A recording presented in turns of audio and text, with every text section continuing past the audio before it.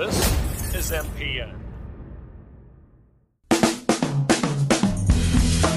From Los Angeles, it's the McShank Podcast on the McCarran Podcast Network. Here's Ryan and Clayton.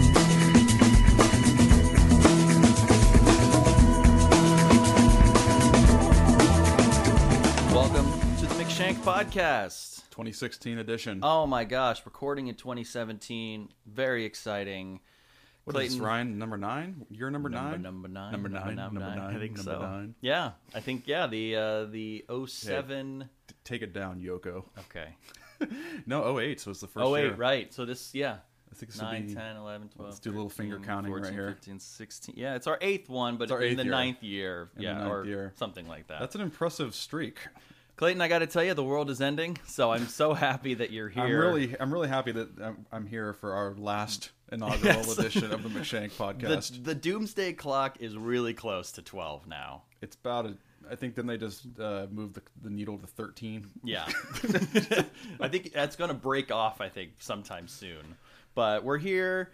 We're hopefully to give you a little bit of a respite from all of the crazy bullshit that's spewing from our quote-unquote president's mouth. I just actually said to the quote-unquote, it's better if it's just lowercase p. I told a teacher friend of mine, I said, if anybody... He doesn't get the dignity of an uppercase No, P. he doesn't. He doesn't deserve it. He doesn't deserve the uppercase P for president. So I said, if you should tell all your students to just, if you're talking about Trump as president, just a lowercase p. Right. Well, hopefully this will be some kind of a reprieve from all the daily exploits of President Dick Cheese. Mm-hmm. Oh. On that note, speaking of Dick Cheese. Speaking of Dick Cheese, what about the favorite films of the year? Oh boy, we're nothing if not great at these transitions, folks. Clearly fans of transitional material. So, 2016 as a whole, why don't you give me your thoughts as in terms of, did you see a theme? Did you see a through line? Did you see something that was consistent throughout the different months of the year?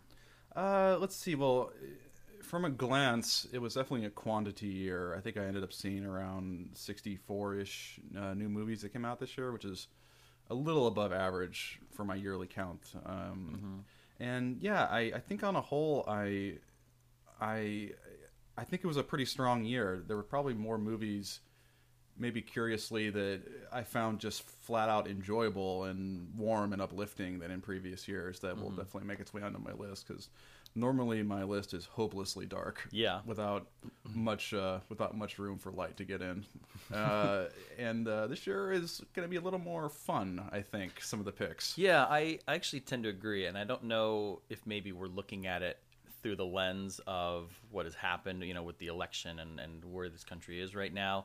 Maybe we have the similar number of things, but maybe we can look back on these enjoyable movies and go, hey, that was a pretty good time. That was 2 hours outside of this like dark cloud No, totally. that permeates your entire life. So those types of films are going to definitely move up to that end, because it's so funny. I completely agree with you. There are a couple other films on here, and I think just from a list standpoint, there's really only a couple on here that could just be like straight up downers. Sure.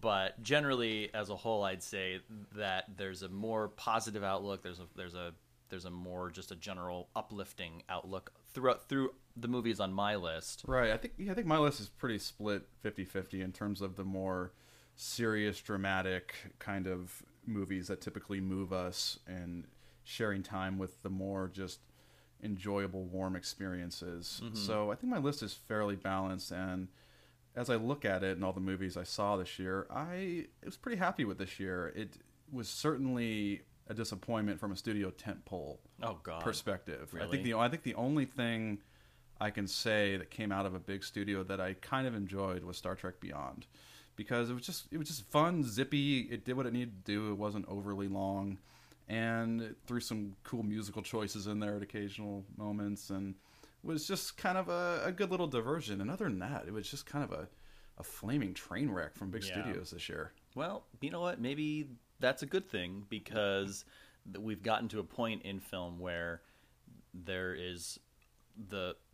doing the $200 million movie or the $200,000 movie, and there's nothing in between that can really satisfy those little projects, and there's a few of them on here that were sort of these micro budget that kind of went big, but there isn't anything. And I always go back to, I don't understand why, I always go back to a movie like Grosse Pointe Blank. For some reason, that movie just feels like a movie that is just not made anymore. It's just right in the middle. Sure, yeah. It's a solid script. It's acted well. Those mid-budget movies are vanishing at a rapid rate. And it's a shame. And so it's a possibility that instead of taking large baths on these giant tentpole movies, that maybe they just add up the wins with the little ones in the middle. Right. You know, you can make a $60 million movie and have it gross $180 million worldwide. And it's like, oh, great, okay. Yeah. But I guess they're just taking these big swings and trying to get to that $1 billion figure. Yeah. And this year, it just didn't quite work as well. Right. I mean, I'm looking at my list, and I have mostly small movies that you'll be hearing today. If it's not independent, it's on the really low-budget studio end of things. Just at a flat-out guess, looking at my list, I think the most expensive movie might be something like $60 million. Wow, okay. Or something. So it's going to be small, especially on the warm, uplifting side. It's going to be movies with minuscule budgets that just tell a story and tell it well and make you feel good while you're watching it. And I'm thankful that that's been the trend this year, because my typical list is pretty miserable. Yeah. So hopefully I'll be sprinkling some daylight into the list this year. Well, and I don't know. I think we should just kind of get into it. Sure, absolutely. All right. Well, I guess a drum roll. I'm going to go first. So you gave yourself a drum roll. I did. Isn't there some cosmic law against that? It's probably a bad luck charm, so it's probably... Yeah, what else is new? Let's just throw it on the top of everything else. I don't know if that speaks well for the quality of your list here, buddy. My number 10 film of 2016 is one that I talked about on our summer wrap-up fall preview. Yeah, some of mine will be. Some of these are an appearance going to be a couple of same ones, but not too many. It's Don't Think Twice. Yes. Mike Birbiglia comedy, sort of a very strange. The one line I can say about it is what I went back to: is a coming of age tale in your 30s. Like it's about older people trying to find themselves. An intriguing look at improv performers in New York City. Right. Trying to hold on to their last vestiges of hope It's where passion meets practicality. Yeah. Honestly. And you have to, there's always a crossroads for all of us when we have to go one way or the other. Hopefully you're hoping those two roads will meet. But that's a very, very, it's a long shot, you know? And so it's, looming over all these characters is that idea of those crossing roads. And it's the Saturday Night Live avatar in the movie is a show called Weekend Live. It's Weekend Live. Yeah, it sounds weird coming onto the ear, but when one of the improv troupe actually makes it onto the show, Keegan-Michael Key. Yeah, that's when the interpersonal relationships start to kind of get strained a little bit. It's almost like they feel like we're all in this shitty apartment life and struggling life together, and so when one of them goes and finds success, it's like, oh well, no, what are you trying to do? So there's that duality as well, because Mike Birbiglia's character, he seems sort of content with living. He's in his late 30s, early 40s. He seems content with his situation, which is scraping by and doing comedy just for the sake of it, and not wanting to. I mean, I think he would like to hit it big, the same way that we all would like to, but there's also an uncomfortableness and a contentment that would be challenged if he did make it big. Mm-hmm.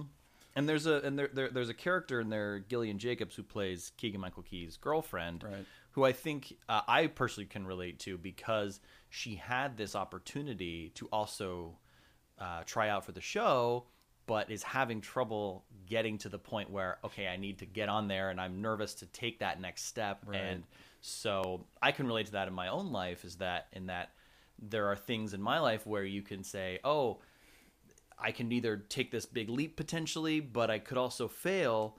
And so my fear of failure, my knowingly that I have that, it really made it stand out to me that, oh, could be something that could happen to me. This great opportunity potentially, but you just don't want to take it. Right. So I really connected with that character, and it really resonated with me. So overall, very funny movie, very, very poignant, and yeah, don't think twice. Yeah, I enjoyed it as well. I brought it up in our our summer recap, fall anticipation show that we did before this, and my cousin Amy was actually in a comedy improv troupe at Second City in Chicago, and I saw this movie with her, and actually asked her, how did you relate to this movie? And she said that the whole idea of the relationships between the troupe getting strained because somebody finds success was unfamiliar to her, and she thinks maybe it's because she was in her early 20s when this was happening, and maybe the future is way off in the distance for all of her friends, and everyone has a general support for anybody that would get that kind of opportunity. But she said, who knows, add 10 years to that equation. Yeah, with this the beat down of the Right. rejection, or your passion as occupation is dwindling by the year, the chances of it, there may be some more hostility and animosity that would surface in a troupe like that. So, interesting movie. I think it's most alive in its improv scenes, which just really demonstrate the off-the-cuff ingenuity of those comedians, and kind of contrasted in the not improv scenes where you get kind of the sad clown thing that you mentioned in our earlier show. Good pick. Yeah. Thank you. Yeah, my number 10 is actually a cheat. Already with this shit. This may be the first time I've done this, but you may call it a Baroga-esque cheat. Oh no, Mike, wherever you are, rest in peace. Rest in peace. I love you, buddy. I have a tie. Oh, At number 10. Wow. I could not find the rationale to leave one of these two films off of the list. Okay. So I will devote half as much time to each one as I would Normally a single Okay. film. All right. The first one of these films is Green Room. This is Jeremy Saulnier's follow-up to Blue Ruin, which we got a couple years ago, and stars the unfortunately late great Anton Yelchin as a punk rocker in a group called the Ain't Rights, who the group takes a desperate gig. They kind of live out of a van. They siphon gas off of cars that they run into that are unoccupied just to make it to the next show. And they take a gig. I think it's out in the secluded foresty area of Oregon or something, but it's this really off the beaten path punk rock club, and they find themselves witnessing a murder at the hands of a neo-Nazi skinhead, and get trapped in the titular Green Room, and basically try and find a way to wiggle their way out of the situation. And what was so good about Blue Ruin was its realness. It approached, in that particular case, a revenge thriller as if it would actually happen, centering on somebody who has no idea what they're doing and no idea how to pull off what they want to pull off.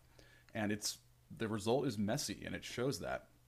Same thing here. Everything that happens feels totally logical and reasoned, as if you would actually be experiencing it yourself.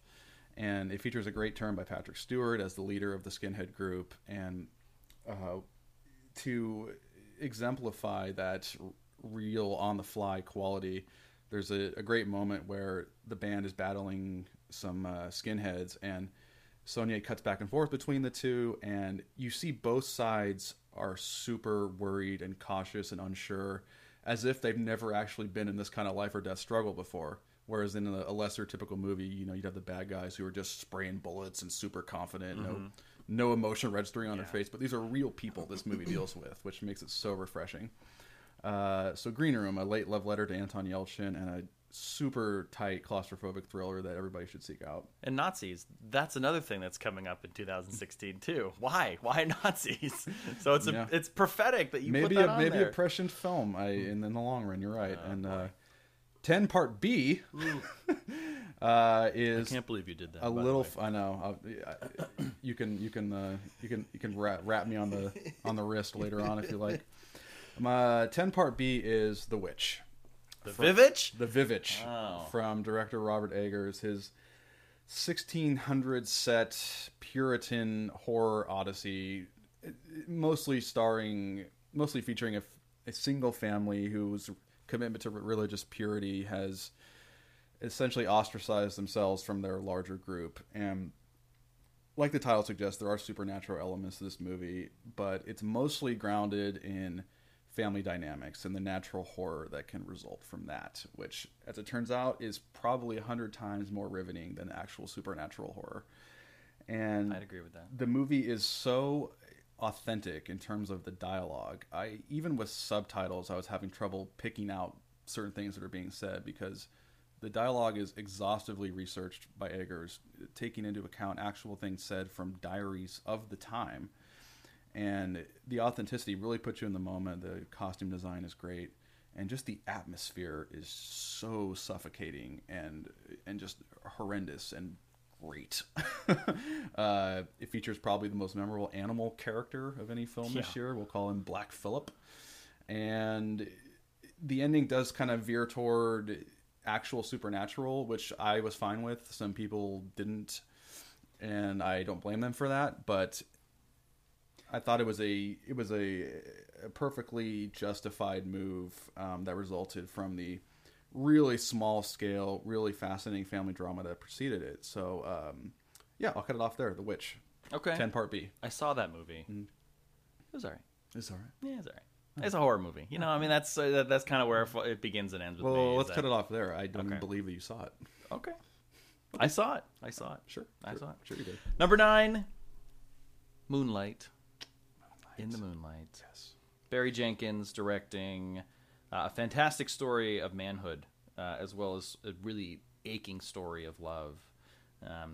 It follows the same character in 3 facets of his life: boyhood, high school, teen, and adulthood. It takes place mainly in the Liberty City area of Miami, where the director and the writer both grew up, so they had firsthand knowledge of the things that kind of go on in that particular part of the world, the country. The main character's name is Chiron, and he struggles with a crack-addicted mother throughout, and the struggles of being a small kid in a tough neighborhood. Right. Interestingly, Mahershala Ali gives a really inspired performance as a drug dealer who sort of takes a liking to Chiron. We don't really know why, really. I think it's just his character. It's sort of a dichotomy between what he does for a living, which is sell drugs and be one of the high up drug dealers. I like how slowly area. That's revealed too. Yeah, he's talking to people, he's chatting, and then it really comes to a head later on in the opening section. So it's the dichotomy between the bad things that he does and also how good of a person he is, trying to take this boy in and teach him the things that his mother can't or won't, including letting him stay at his house and eat food and be a part of a nuclear family as best there is. But his role model actually plays out. It comes back later in the film, and the 3 sections are so different in what happens, but there's a consistency with the way it's shot and the way there's a narrative through line. There definitely is, even though it's working with different pieces, and it doesn't ever make it feel like it's a different movie. There is that through line that gives it that consistency, that it is one story with one person just in different times, but so many different things happen. That's a big achievement from Barry Jenkins, because that would have derailed the project if he couldn't find some characterization from actors that carried you from the life of this kid. He's actually called Little in the first section of the film, then Chiron in the middle section. But the actors of this film were so crucial at maintaining that consistency of character. Yeah, and Naomi Harris is the one through line, really. She's the one character who stays the same. The one actor who doesn't change out because everybody gets older. But his relationship with his mother is a very important one, and almost sort of stunts his growth, really, emotionally, physically, and in the first 2 sections, and then he tries to break away from it, and you get to see what he's become in the 3rd section. I don't want to give away too much of the plot because I think that it would do it an injustice if you haven't seen it, but wonderfully haunting final shot. Right. And I think it's going to be a real heavyweight come Oscar time. I think it could probably at least take down a couple of the major awards, I think. Right. I have this movie higher up on my list as well, so I'll just get it out of the way right now.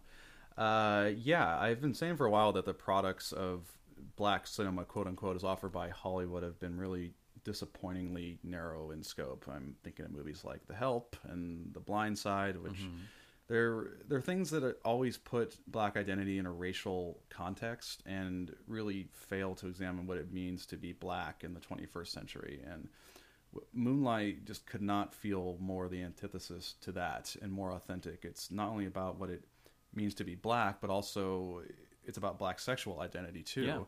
And again, I'll leave the mechanics of the plot to people who haven't seen it yet. But I was really, really impressed with the way this kind of triptych story is told, and how the actors are just so consistent. We get Little, then Chiron, and then he's just called Black, I think, in the last. I think it's flipped. I think he's Black in the middle, is it not? I think Black's at the end. Okay. The character played by Trevante Rhodes, Okay.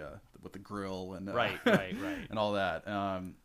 And yeah, the way that Jenkins pulled this off is astonishing. They don't always look the part, but the performances seem to have like a psychic connection almost. Yeah. That really brings you right back into that space. And the last chapter with Trevante Rhodes, I think, is one of the most crushing and incisive dramatic scenes of anything I saw this year, with the possible exception of my number one film. But yeah, I love Mahershala Ali in this, and was really thrilled for his Oscar nomination. Yeah, me too. As Juan. I was happy that he was not. That I thought he was probably going to win the Golden Globe, but I was happy that Aaron Taylor Johnson won For Nocturnal Animals. Yeah. But yeah, I think he might be the front runner. I think for come Oscar time, I hope he is. because his performance is so restrained, and it's so. He never loses his temper. He never gets above almost a whisper, really, and he keeps it. He keeps the performance very even keel. All the effectiveness is in the expressions, in the carefully chosen words, in the mannerisms. It all comes through without going big, like you're saying. Yeah, and his role in the first chapter, I mean, he mostly disappears from the rest of the movie. I think it's after the first chapter. Yeah, after maybe? the first scene. Yeah, well, I mean, yeah, after the first section. And you really miss him because he's a really big presence. But and you could tell that the character does too. The main character does. Yeah, as well. yeah, and he is the drug dealer who acts as kind of moral guidance for Little in lieu of his Little's mother, who turns out to be drug addled, and who ironically also is a customer of Juan's. Yeah. And that kind of sets the table for, I think, is the most powerful line of the whole year inside Juan's house at the table. I don't know if you remember it. I don't remember exactly how it goes, so I won't even try. But it's an exquisite and gut-wrenching line. There's the so-called baptism scene in the water. Yes. Yeah, where Juan is like just cradling him and teaching him how to swim, but figuratively, it's his baptism into being a man almost. Yeah. And apparently the kid did not actually know how to swim either. Oh, I so didn't know there was an element of he was actually taking him on as his father figure of actually teaching him how to swim in the film and in real life too. Right, so right. Adds another layer to Mahershala. Nice. Yeah, I think the last thing I'll say is the script is an accomplishment from Jenkins. I think he's the first Black writer-director in Oscar history to get nominated for both, I think.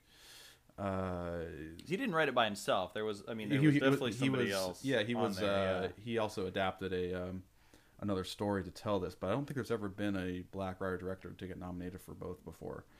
But yeah, the script is good, but I think this thing is more of a visual achievement than anything. There's this layered richness to the cinematography that is completely absorbing. I think specifically with actually how Black skin is portrayed. I can't really recall something that's so exploratory and attentive to the the hues and texture of Black skin than Moonlight. Just the way it's shot is just really rich and evocative. Well, the story itself it's based on has an element of that too. Yeah, Black boys look blue in the moonlight. Look blue in the moonlight is what it's based on. Yeah, highly recommended. Moonlight. All right, what's your number 9? My number 9 is a small film. Easy, Yoko. My number 9 is a small film that went criminally underseen, but was pretty well regarded critically. It's called Eye in the Sky. Oh yeah, this is I know it. I haven't seen it, but I know it's from director Gavin Hood, and it's a taut, claustrophobic thriller that shows the full timeline from inception to execution of a single drone mission of a suspected terrorist target. It's essentially a morality play that dissects the quandaries and ambiguities that go into processing these extreme variables on the fly in a real situation that that are potentially explosive, both literally and figuratively. The absurdities that go into how these decisions are agreed upon through the chain of command, how they are just the decision to strike or not strike are constantly and sometimes hopefully deferred up to supervisors who you can't always get on the phone and who won't make decisions themselves. How the statistical probabilities that have to couch and caveat every moment are like a lifeboat that anyone who hopes to save his own ass has to cling on to. Yeah. It's just all these things like, there's a 75% probability and I'm not going to go 1% higher because that means my ass is on the line. Never tell me the odds. Yeah, exactly. It stars Aaron Paul as one of the drone operators and Helen Mirren as someone in the military high command, and Alan Rickman as more of a kind of bureaucratic end of things. Again, another person who died, by the way. The late, great Alan Rickman. Yeah. This is just a small, exceptionally well-acted and just palm-sweating thriller that didn't get much attention, but it should be sought out by all fans of just armrest-gripping cinema. So check out Eye in the Sky. It's not something that's going to be promoted come Oscar time, but it'll give you a riveting 100 minutes or so. Okay. Well, for my number 8, Clayton, as you know, there are films that grow on you as you're watching them, as they unfold. Sure. There are films that need more thought and reflection before you can really get a sense of what did I think of this and how does this play with me, before you can really make a decision. Then there's Deadpool. Deadpool. Which grabs you by the lips and pulls you into the world and pulls you into the movie as soon as the opening credits begin. Yes. It's a film that pulls no punches and was as beautifully violent and as delightfully vulgar as you hoped it would be and that you thought it would be. There's not really a lot of analysis you can really do with a film like Deadpool. But I remember when they surprised the Hall H crowd at Comic-Con, we were there with footage from the movie. We knew we had an idea they might be there, but they actually came and had like an extended preview, and it was so popular that the crowd literally chanted for it to be played again. And Chris Hardwick, who was moderating the panel, said, "Well, I'm the one with the microphone, so I have to tell him to play it again. So play it again." They weren't supposed to, but it really just, it absolutely give the people what they want, Hardwick. It absolutely stole the show and was the biggest memory that I at least have from there. And the film did not disappoint in any way, shape, or form. But it's self-deprecating. As self-deprecating as it comes, really. But with a surprising heart of gold at the center. It's something that unexpected, and I think that's what you need. You can't have one without the other. You need to have to humanize as best you can these superheroes, right, who basically have no basis in reality, but that is our connection to them, is that if you can give them human issues and make them have human emotions, you go, okay, that's where I can connect. I don't know what it's like to be tortured inside a shady dark room trying to, make me whatever, a super soldier, but I can relate to losing a girlfriend or right, doing this, so that's your way in. But it shows that if it's done well, you can have a gritty R-rated superhero. Yeah, such a risk. It really was. That Fox put into motion here. Yeah, but it's such a passion project and such a labor of love for Ryan Reynolds to, after 11 years, to finally get his version of the character on screen. Yeah. And to have people respond to it so enthusiastically. Yeah, it's all him. And it's all it's his baby, really. Him and Tim Miller, who won't be directing the second one, but it's just, yeah. It was my favorite superhero movie of the year and of the past few years too. It just shows you how malleable the film industry is. An R-rated superhero movie was unthinkable before Deadpool, and suddenly it's reaping box office gold, and it's trying a lot of crazy things, and suddenly we have Logan coming out this year. That's an R-rated, brutal Wolverine take supposedly, and God, if only movies like Suicide Squad had dared to be that risky. Just take a risk, dared to be that risky and be rated R, and This movie really does grab you from the opening credits, where I think it says it's directed by some tool. Yeah, right? Isn't that and his then credit? it's the Ryan Reynolds is listed as God's perfect idiot. Oh, and the self-referential humor that not only goes to the fictional world it's inhabiting, but the actual world. Yeah. Where there's a Green Lantern reference at some point with a CG suit. Yeah, don't make the super suit green or animated. Right. But I think my favorite part, the fourth wall. Well, it's that, but it's also there's the scene specifically where he shows up to the X-Men mansion because he's been working with Negasonic, Teenage Warhead, and Colossus. Right. And he makes a reference. He goes to Xavier's school for the gifted, and goes, "Man, I only ever see the two of you around here. It's almost like we couldn't get a budget for more of them." And it's like that's fantastic because it's winking and it's on the tip of now it's positivity on my list. Deadpool, I couldn't leave it off. Yeah, I really enjoyed this one too, and it was by far the best superhero experience this year. And that risky self-referential humor paid, I think, enormous dividends just for the audience who was seeing it, as well as for Fox, who it's one of those cases where a studio takes a legitimate gamble and is rewarded handsomely for it. So hopefully we see more inspired work like Deadpool in the future.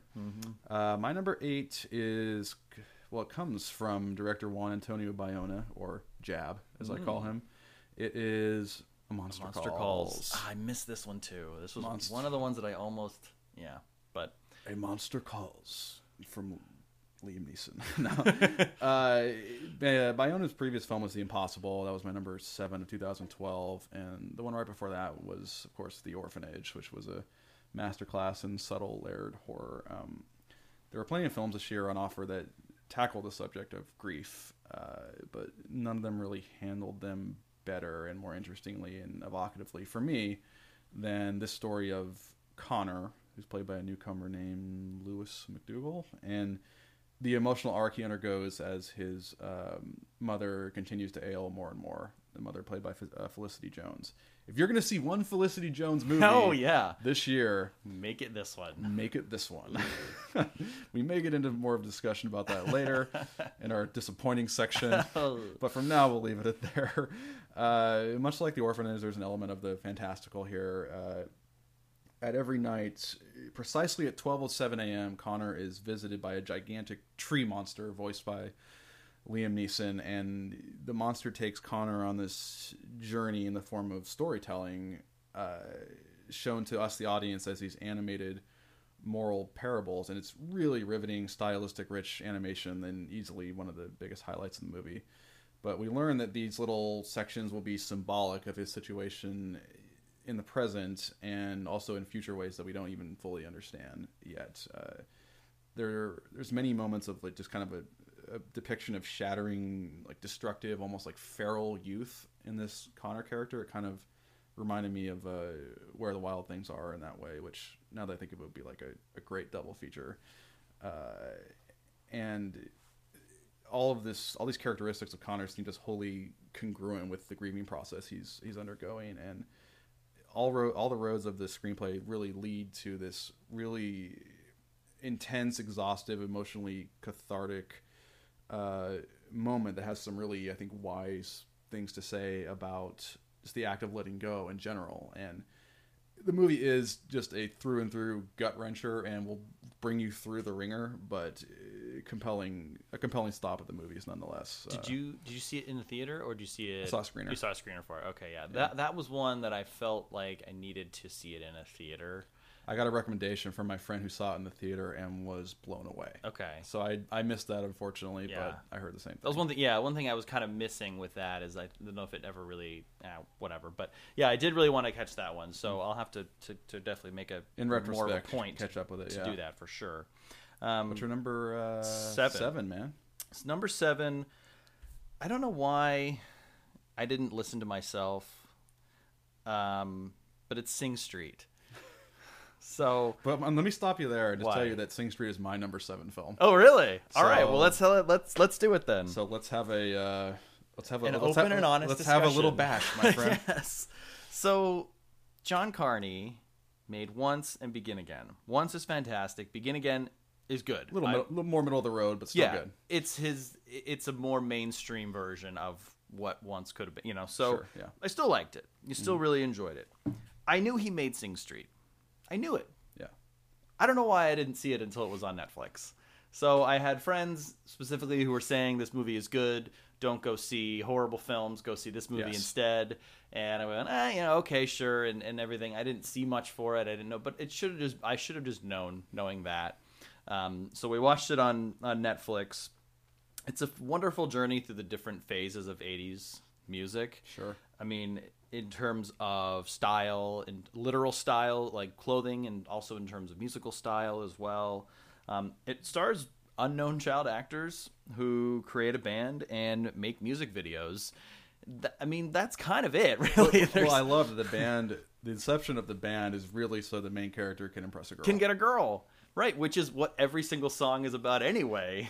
Yeah, so it makes it perfect that this is the visual representation of it. This posh Irish boy who, because of struggles with his family, has to go to a more kind of mainstream public school with more ruffians wandering about, and really sees this beautiful girl and goes up to her and says basically, "No, I'm in a band. Do you want to be in my band?" And she's like, "Yeah, I've done some modeling and stuff. I could do it." And then she puts him on the spot, sing something for me, and he does, and it's decent, but pretty good, but raw. Yeah. And then he goes back to his friend on the other side of the street, who's going to end up being their manager and director, so to speak, and goes, "We got to make a band." Yeah, like you're putting the cart before the horse on that one there. Yeah, it's fucking great. It's basically I mean, they're dealing with the pressures of being in Catholic school and all the crushing guilt that comes with that. Dealing with bullies, young love. I mean, it's crowd-pleasing songs all around. I mean, it's a wonderfully sweet story without being too saccharine, really. I agree. But the music is really the star here. Spot on, fantastic. Written by Carney and some more team of writers. Yeah. And they perfectly capture the different styles that they...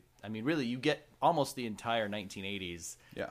You get New Wave, you get the Smiths style, you get the Cure, you get, all these sorts of styles in this one movie. Yeah. And it's great to see the demarcation in the film of when they go, oh no, we got to be Hall & Oates now, okay, and now we got to be New Wave, and we got to be synthesizers and stuff, because their style changes throughout every single movie. So at one point when they shift to another style, they're dressed up like the Smiths, and now they're dressed up like now he has Devo. Blonde, now he has blonde highlights in his hair. So because he needs a look. It's infectiously optimistic, really too. It is, yeah. And it just made it, I mean, you have a smile on your face from start to finish, really. Yeah, there's usually one masterful scene in each Carney film, and with once it was the impromptu falling slowly scene at the piano, and this one, I think it doesn't have the emotional pull of that great song, but it's a close second in my opinion. It involves the song Up, which is a just soaring ode to like young love. And in the scene, another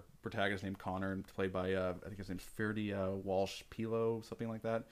And the other band member is Mark McKenna, who plays Eamon, who's obviously the most talented musician in the band. They begin hashing out this song in Eamon's living room by themselves, and all they really have are some lyrics and some early ideas at piano melodies. And Carney's camera slowly starts to spin around the living room in 360 degrees as they start practicing this song. And as the camera spins around, the time of day changes, and suddenly the rest of the band is now in the living room as well, with all their instruments just playing the song in its full glory. And the camera keeps going around in this circuitous motion and gets back to Connor and Eamon, who are now in different clothes and really just jamming the song out. And it's kind of a really effective single shot time lapse of a song from like inception to execution. Yeah. And it's done really well, and there's just kind of this magical feeling about it, just how it captures the stuff of artistic creation. Well, what's also funny is the inception of those songs. I'd say 3/4 of the time it's just them going up to one another and going, "Hey, I want to write a song. All right, come on in. Let's just do it." Something happens in your life, you want to write about it, you just show up and go. It's so youthfully, blissfully wonderful. It's exactly how Lennon and McCartney used to do it before they had a band. You want to write a song?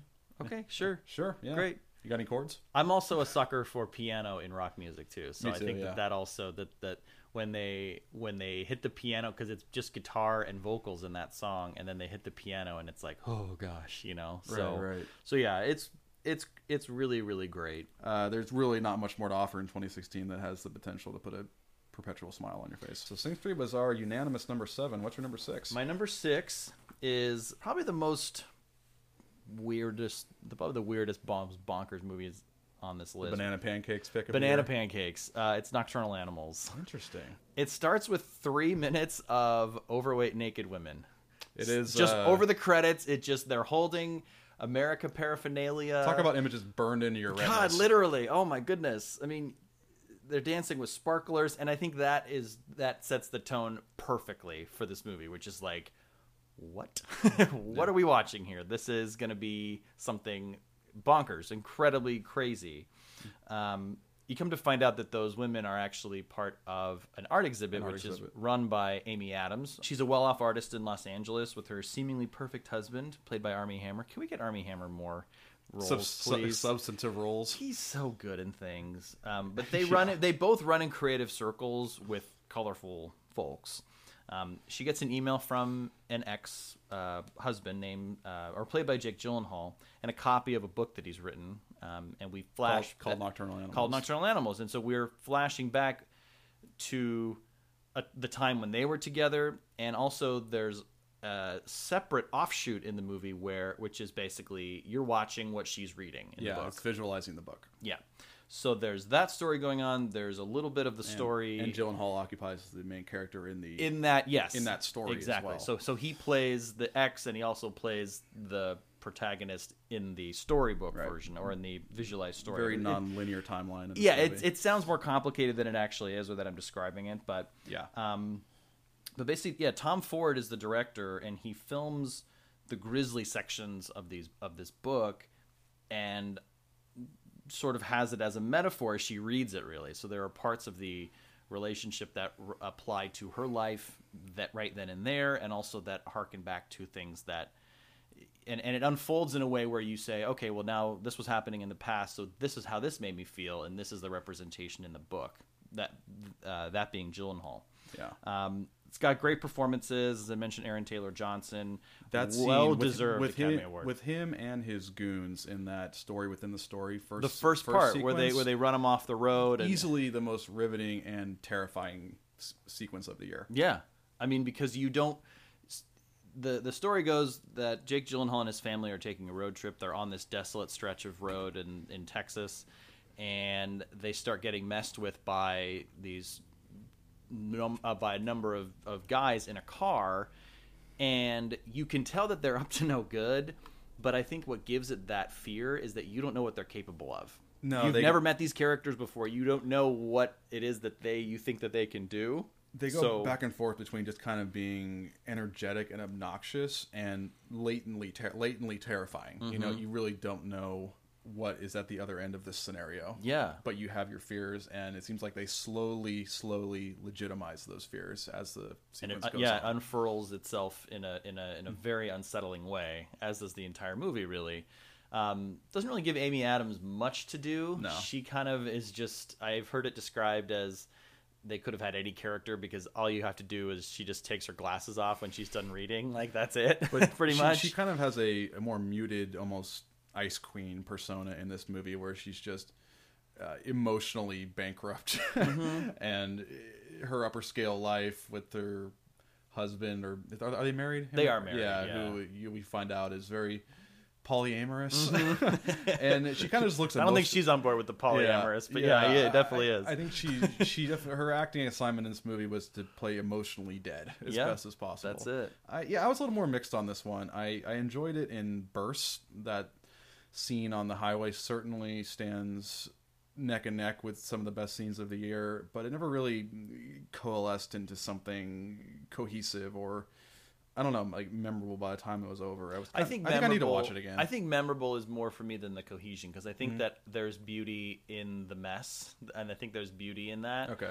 And I think that I appreciated the risks that it took in this nonlinear timeline, and it just was visually. I mean, it was visually a fantastic movie. It's very very sumptuous is what I wrote down. Sumptuous. But you can tell that Ford is passionate for this particular story, and he's passionate for the story that he's telling, and so for me that made it a much more enjoyable watch. I think there was, I don't know if it was mismarketed or something, but they made it seem like it was like going to be like, ooh, a revenge story. He's going to do this, that, and the other, and it sort of was, but that part of it is actually more underwhelming than anything. So I would say try to have an open mind and when you go into it, I think, and maybe it might ring truer. So Ford was a photographer first, right? Before he was a filmmaker. Yeah, the movie has a very he's like a designer. A designer. Yeah, okay. like he designs sunglasses. Like that's the same Tom Ford who's like this designer for sunglasses and stuff. Okay. So he certainly has a really unique and interesting take on how to structure a film. I still haven't seen A Single Man, unfortunately, but it seems like it has a similar photographic quality to it that is makes for pretty good viewing. My number 6 is without a doubt the most contentious entry on this list, and the one I'd assume Ryan is already sharpening his talons over. I might be throwing him a huge piece of red meat here. It's the pretty much the most binary love it or hate it experience of the year. It is The Neon Demon. Okay. From Nicholas Winding Refn. Yeah. And after the atrocious Only God Forgives, which we both agreed on, Yep. Refn and I have had our makeup sex, Wow. and we've officially, gracefully marched forward. I thought this would be higher, honestly, for you. The way you talked about it. At the time, it was number 1. Yeah. On our last show, but I had obviously yet to see all the other things. the greatness that 2016 would unveil. Okay. So it's number 6. That's where it's landing, and I'm not going to defend this movie from a script standpoint or even an It's acting, hard to, but even go ahead. an acting standpoint. But I'll defend it on 2 fronts.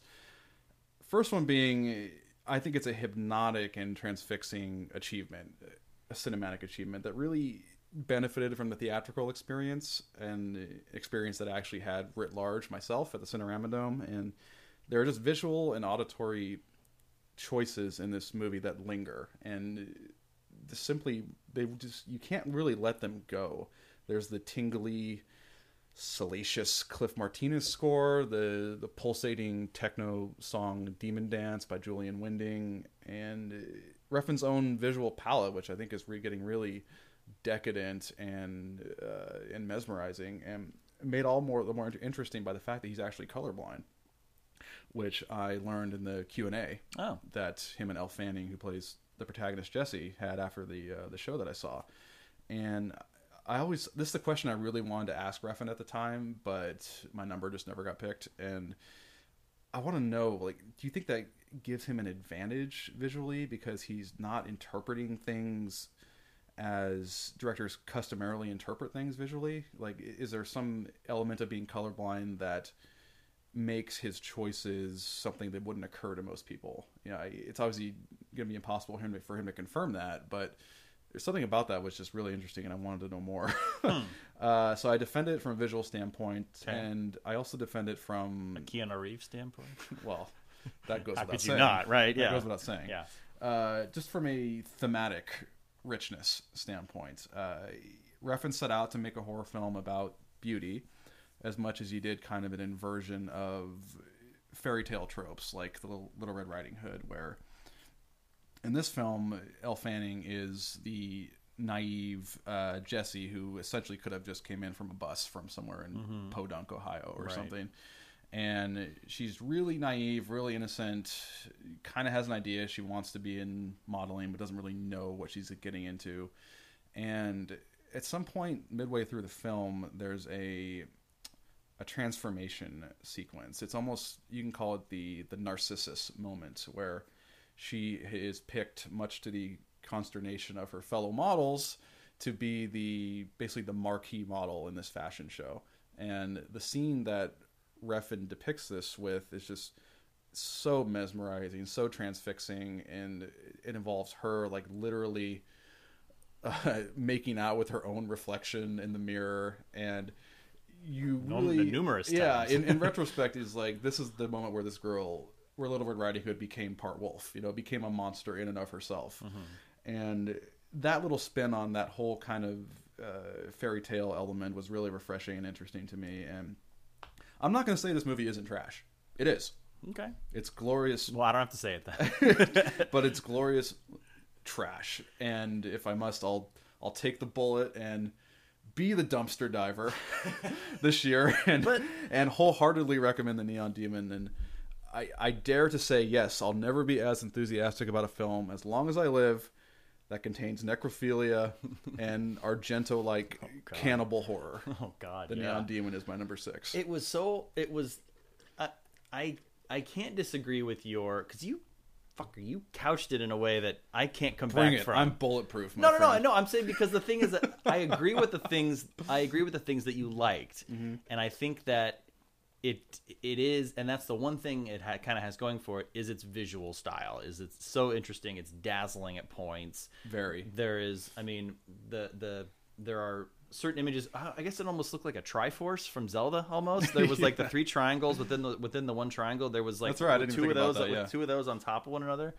But it just I think that if we're looking at it on a spectrum of Drive to Only God Forgives, it's closer to Only God Forgives for me than it is to Drive. And I'm starting to wonder now if Drive was almost a fluke, because you have to see his earlier movies. That's true. But I mean, just in the past 3, it's a decent sample size. It's 3 movies. It's a few years. It's a clear shift in his evolution as a filmmaker that the trend of the last 3 movies seems to be where he's going. Okay. And the earlier movies were, they had their atmospherics, like the Valhalla Risings, that kind of thing, but they weren't as flashy as these movies are. And they do mostly, like, they don't really have scripts, they have situations, and it's mostly told from a visual perspective. Yeah, and you're having to piece those different situations together, and it's tough to make a coherent movie out of that, I think. I don't buy Elle Fanning as a model. It's okay to be wrong. I'm sorry, I don't. I understand she's very young. I get that aspect of the Red Riding Hood thing, which is an interesting way to put it. But I don't really think she was any more or less attractive or model-like as any of the other girls, which maybe was the point. I thought they sold the fact that she had an X factor, as Simon Cowell would say. Yeah. I really do believe they sold the fact that there was something about her that was different and almost untouchably mystifying, but untouchably pure. But it doesn't. But I don't know if it ever really comes out as all of it, because there's that scene you're talking about preceding that. It's her naivety. It's her personality that adds those levels to the model for me, because she's so like, what am I doing? I'm like a deer in headlights. Yeah. It's something that they get the guy who hires her, like the big modeling guy, right? Yeah. He looks at her, does a double take, and then he's just staring, right? Because he sees potentially his own career salvation in her, and she is the diamond in the rough that comes along once in a career. But I go back again, her. Like I didn't see it. I guess I don't see. I'm supposed to see that he thought that in the movie, but I don't see it at all, and I disagree. So it's okay to be wrong, I guess. But the thing is that I don't want to get into the end so much because it needs to be seen to be believed. It does. It goes to some very depraved places. A very, very interestingly dark places, which I like just as an idea standpoint. Yeah. Well, from a visual standpoint, excuse me. It ties home the points of the movie in terms of who this character is and how her contemporaries respond to her. She is literally something to be. Talk about Red Riding Hood too. I mean, yeah. So they all want a piece of her, literal or figurative. Yeah, however they can, I guess. So I appreciate the visual style, the visual aspects of it.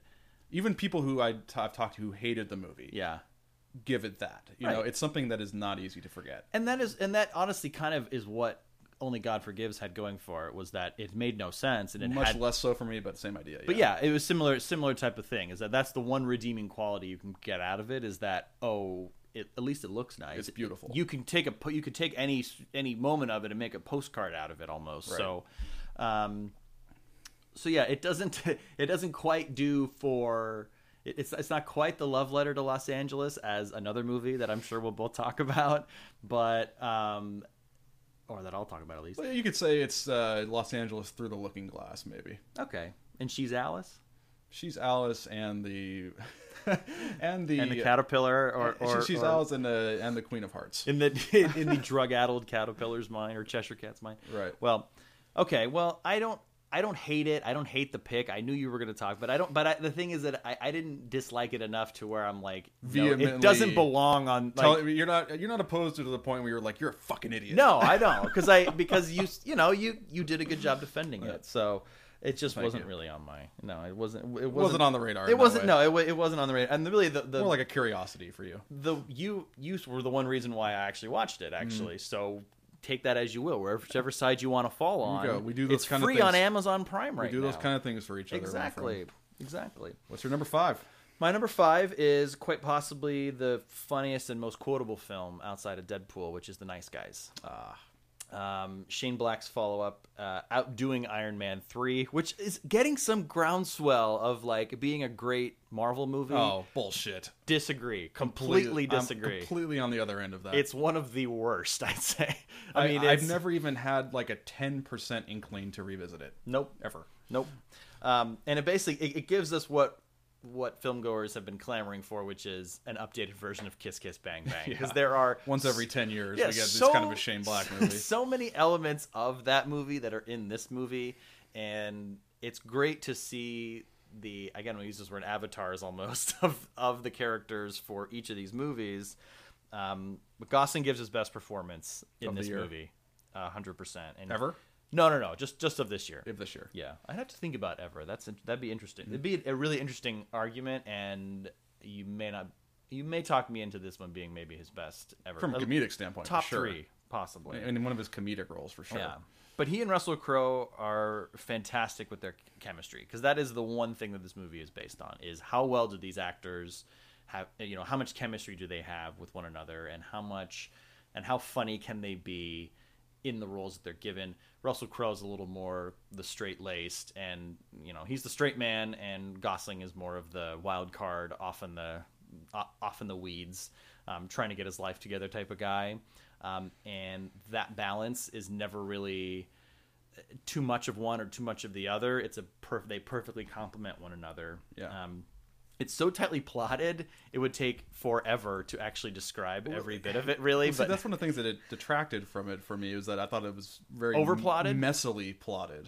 But that didn't bother me. I guess it's just I was able to get the bullet points of what they were going for, and there were little journeys that they took along the way. But there's an overarching story throughout the whole thing. I think if you keep your eyes on that, I think it makes it a lot more enjoyable, and you don't get so caught up in, they're going to this party, or they're going to do this, and this person's going to do this. And I mean, it takes place in the 1970s in Los Angeles. Absolutely drips with that time period. Like, it is just soaked in it. It is so beautiful. The fashion, the music, the drugs, every part about it is so 70s. But getting a star turn, really, even with these two characters, these two heavyweight actors, is Angourie Rice, who steals the whole movie practically as his daughter, as Ryan Gosling's daughter. It's absolutely hilarious, and it was my probably close to, if not the only movie where I do the run it back, where basically you can just sit in the theater. If they said we're going to show it again, I would say that was your run it back movie. Run it back again. Show it again. I would not care watching it a second time immediately. That's a good category for discussion, I think, is the run it back. Run it back movies. If somebody came into a theater and said, you know what, we'll just, even if you had to pay for it again, because I see there could be some element to it if it was free, but it's just like, hey, we're going to show this movie again. You can just stay in your seats. Which one would you do it with? I would do it with this movie. Right. Number 5, The Nice Guys. Yeah, I enjoyed this movie too. It won't make my list, but it had some of the most enjoyable laugh out loud moments of the year. Fucking shit! Everything at that substitute for the Playboy Mansion that they're at, just all the hijinks, the mermaid shot, the dumping of the body. Oh yeah, there's the whole 15-minute scene in there is just, it's almost like a Keystone Cops film almost. So just cutting back and forth or running around, following different characters, and just madness all over the place. Yeah, again, a little too messy for me to be something I liked, above average enough to make the list. But in terms of what came out this summer, not much better on offer. No, it really was. Than The Nice Guys. Good pick. My number 5 is Everybody Wants Some. Oh, with 2 exclamation with 2 points. exclamation points from Dickie Links. Dickie Links. Richard Linklater, the 80s set spiritual sequel to the 70s set Dazed and Confused, which you just watched this year. I did. Thank you, Clayton Shank. It's for one of my showing me that greatest movie. accomplishments this year is getting you to sit down and watch that. The former movie featured a Zeppelin song in its title, and this one obviously comes from Van Halen. It makes me think maybe another trilogy is on the way with a 90s set movie. My 2 guesses for what it's called: Smells Like Teen Spirit or Wonderwall. I like Wonderwall better because it's a little less obvious. A little less obvious. Yeah, I think it's Wonderwall might be what it is. But they'll all be playing water polo or something. They'll all be competitive water polo players or something. This definitely, yeah, exactly. This is definitely one of those warm and optimistic movies that it was in our preamble to this list. Just an absolute joy of a movie, and a movie you can just completely melt right into. It's really about nothing more than young men coming into adulthood and the transformative life experiences that entails that, and framed here on the character Jake, played by Blake Jenner. And you and I are definitely predisposed to loving this movie. Yeah. I mean, it's set in college baseball, and it's around those personalities that we all grew up with and can recognize in various shades with people who we actually played baseball with. Yeah. But that doesn't preclude other people from enjoying it, because No, they not are at still all. very funny, very real characters. It's still a human on their story face. Yeah. at heart. And Jake is a freshman baseball player, and it charts him and the rest of his teammates' final few days before the first day of college. And for Jake, obviously, his first day of college ever, and the rest are, juniors, seniors, been around the block a few times. But this is just classic Linklater, a philosophical and social examination of group dynamics that also happens to rock fucking hard. There are so many characters here that I just want to be friends with in real life. Yeah. Glenn Powell plays a character named Finnegan. God, this guy is like my fictional best friend, man. This dude is nails. One of the most memorable sequences, or it's actually a joke that gets kind of capitalized on later in the movie that's set up earlier. It's where it kind of sets up these guys as when they're just hanging out by themselves, all they talk about is getting laid, right? That's the only preoccupation. Yeah. As you do in college, Yeah, exactly. And they end up going to a party with a bunch of kind of artsy types toward the end, most of the team.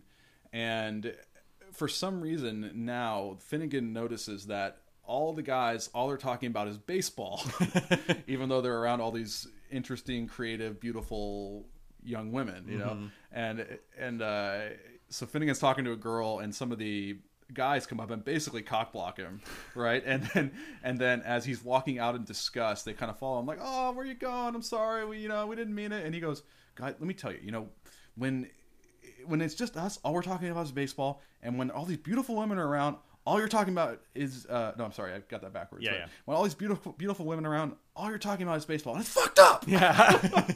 And just He was so upset. Yeah, just walks away in utter disgust.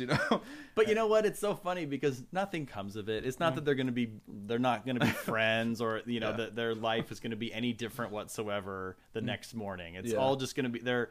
In a way that there are absolutely zero stakes to any of it, but it's great because there is a bit of beauty in that too. I think there's definitely there's something to be said for that, just busting each other's balls and just kind of having that male group, because they all live in a house together. There's a baseball house where they all live. They don't live on campus, so they all have to share this house.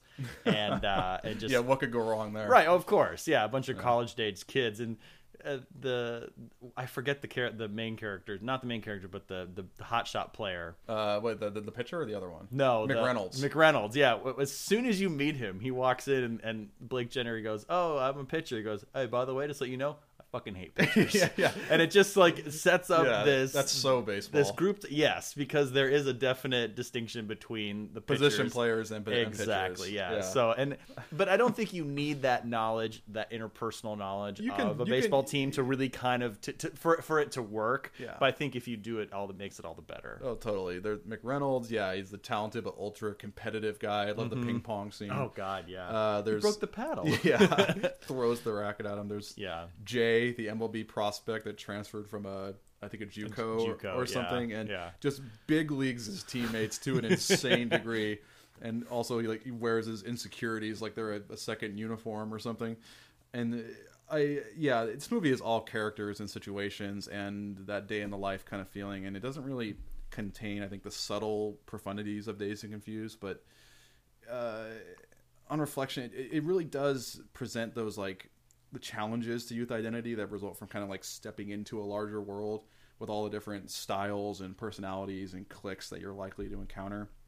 And it's this really messy, roiling, like melting pot of like, where you're basically hammering out who you're going to be for the rest of your life. Mm-hmm. And this movie kind of captures just a few days in that whole process. So Dickie Lynx seems to be a perennial favorite. He's on your list on my year. list every year, yeah. And this year is no exception. Everybody wants some. One thing that it's kind of an underrated aspect of it is at that time in 1980, the drinking age was 18. At least in this where they were in Texas, at least it was 18. And there's a definite element of that. Because there's a lot of like they go to a happy hour and they share a pitcher and they are at home and they're drinking and they're doing all this stuff. When you're in college, the drinking age is 21, for me it was like, well, half of my friends can go to a bar and watch a game and it's like I can't get in. So the fact that you can go to be in college immediately and have that experience where you're using alcohol as like a social lubricant tool. Yeah. And you're all talking and you're all busting each other's balls and giving each other shit and stuff like that.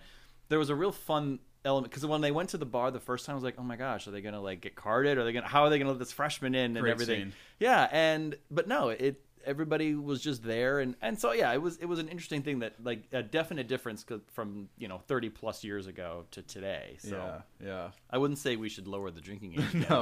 But it was definitely something that stuck out to me. A well-realized snapshot of a bygone era, for sure.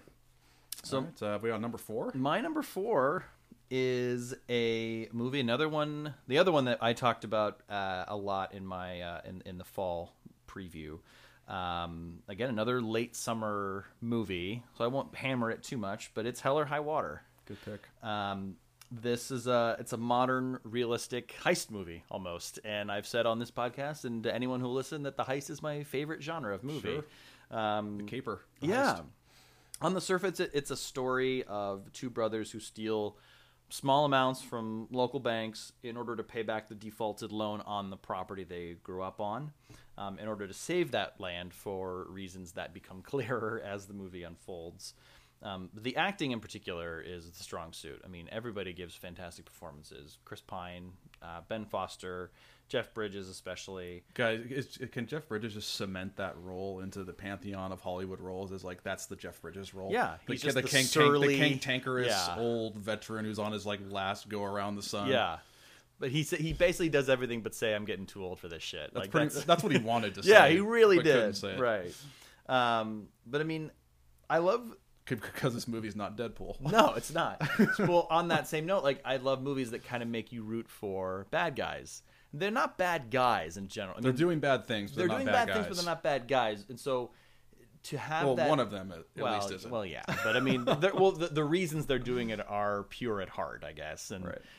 But the way they're going about it is they could go about it a different way. It's more complicated between the two in terms of why they're doing it, but one half of that is definitely with pure intentions, and the other half, and so because there are complexities to these characters, and there are other sides of these potentially, quote unquote bad guys, and it's things that maybe don't get explored in other movies. What are the reasons for doing this? What are the reasons to do that? And this one is a purely, familial, almost like a survival instinct almost. They need to do this. This is not only monetarily, but emotionally. This is where we grew up. This is where this, that, and the other happened and everything like that.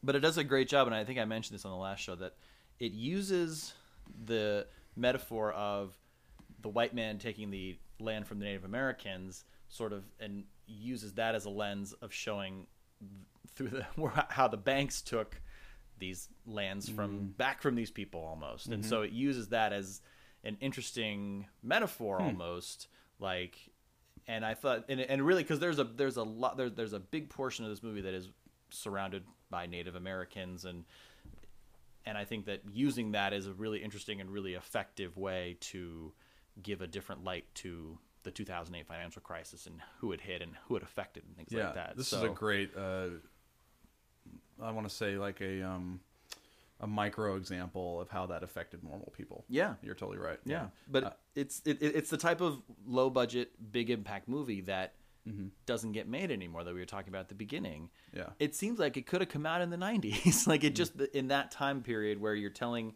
a specific story, maybe a story that is crucial to the time period, but you're not putting 150, 170 million dollars behind it. It's a more of a realistic, grounded story about people who are affected by a particular thing. So yeah. But when they're made well, I think they're super effective, and I think Hell or High Water is that way. Right. The one interesting comment when I was reading about the movie and listening to people talk about the movie was, what if the Ben Foster and Chris Pine characters switched roles?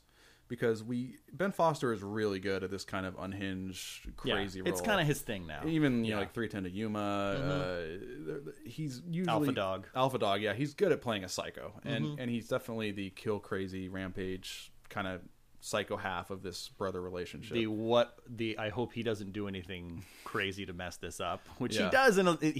And he does crazy things, Right. but you're hoping that he won't do too much to outside of the realm of like, screw it all up. He's the kind of guy who would unnecessarily ratchet up the potential consequences of a given romp, like just because it's the juice, Exacerbate it, and it gets him going. And I would have loved to see kind of Chris Pine, who's normally more reserved, take on that crazy role and have Ben Foster be the more subdued. Well, you get that, I guess, in Smokin' Aces. If you want to see unhinged Chris Pine, you'd have to watch Smokin' Aces. God, I forgot he was even in underrated gem from the early 2000s. Well, was it Baroga who shot down your Smokin' Aces love one year or something? Probably. He would. That seems like a position. He's not here, so yes, he did. Fuck you. Love you, Mike. My number 4 has already been discussed. It's Moonlight from Okay. writer-director Barry Jenkins, and I think we gave it its due. So my number 3, you knew this had to be on my list. It was La La Land. I'm a sucker for the musical. I'm a sucker for Daddy Gaz. I can't. Wait, what? Daddy Gosling. Daddy Gaz. You never heard that? You didn't just make that up? I didn't just make that up. No, that's a Pete Holmesism. That sounds like a Ryan McCarran Ryan McCarran special. Spontaneous Daddy Gaz. butchering of the English language. This, I think what's cool about it is okay, hang on. 3, 2, 1. What's cool about it is it uses the city of Los Angeles in a way that hasn't really been seen since Woody Allen took on New York. Mm-hmm. It is a character. It's a living, breathing character in this movie that isn't used any other way in any other movie before or since. I mean, really, who knows in the future. But it gives you the positive and the negative of trying to make it in this particular town, the show business, the business of show. It stars Emma Stone as an actress or an aspiring actor trying to make it big, who ends up meet cute, I guess, sort of. I don't really know if it is or not. Ryan Gosling, who is obsessed with jazz and obsessed with the mechanics of jazz and what it means as an American art form, or as our American music, really. And follows their relationship as they both try to strike it rich with their particular dreams. And that is a big theme in this movie, is the dreamer aspect of it. And again, is in a similar vein of Don't Think Twice, is what are you willing to give up to be able to have this dream? And is it worth it for you to give these things up to get what you wanted? And it's an interesting thought experiment as well with it. But on the more positive side of it, music is fantastic. It's a little bit more of a raw musical. And I know that's a weird thing to think because it is so pristine and and it's cut together so wonderfully, and the cityscape is so beautiful, but the singing in it is not great. Like, it's not like they have good voices, Gosling and Emma Passable, Stone, right? but they're not like Broadway ready. No. You know, and I think that gives it a little bit of charm because you're able to cast these two electric chemistry laden actors as these two characters, but they're imperfect in a weird way, you know, in what they're trying to do and what they're trying to accomplish in the movie. But it is so dreamy, and it is so positive, and it is beautifully shot. And the follow-up for Damien Chazelle for our number one film of 2014. for the second time, it's been a number one total. The Dark Knight being the other time. Let's just. All right, fine. Fine. You want to take a red pen to history? Well, by all means, but don't expect your credibility to survive if in the text. president can do it, so can I. Oh God. But I'm gonna PolitiFact that statement from you. But it's PolitiFact 2008. Ryan's number one film is not The Dark Knight. all right, fine. But yeah, so it's an interesting follow-up, and I think it's an interesting thing just in terms Glorious of Bastards. You forgot about that. Oh, that's true. 09, You're right. we lined up there, too. You're right. It's an interesting sort of change from the grittiness and the really interpersonalness of Whiplash to make this sprawling, colorful, beautiful movie full of primary colors, and you know, it's not just like black and blues and Still thematically some through lines there too. Though. there are, yeah, but I think that, but in terms, but stylistically, such a different tone. Oh my God, it's just. Whiplash is a thriller. Yeah, that's true. At its core, it is a pulse-pounding thriller. Yeah, And La La Land is just something to soak in and enjoy. but it's interesting too in that maybe this happens with movies that get this universal acclaim.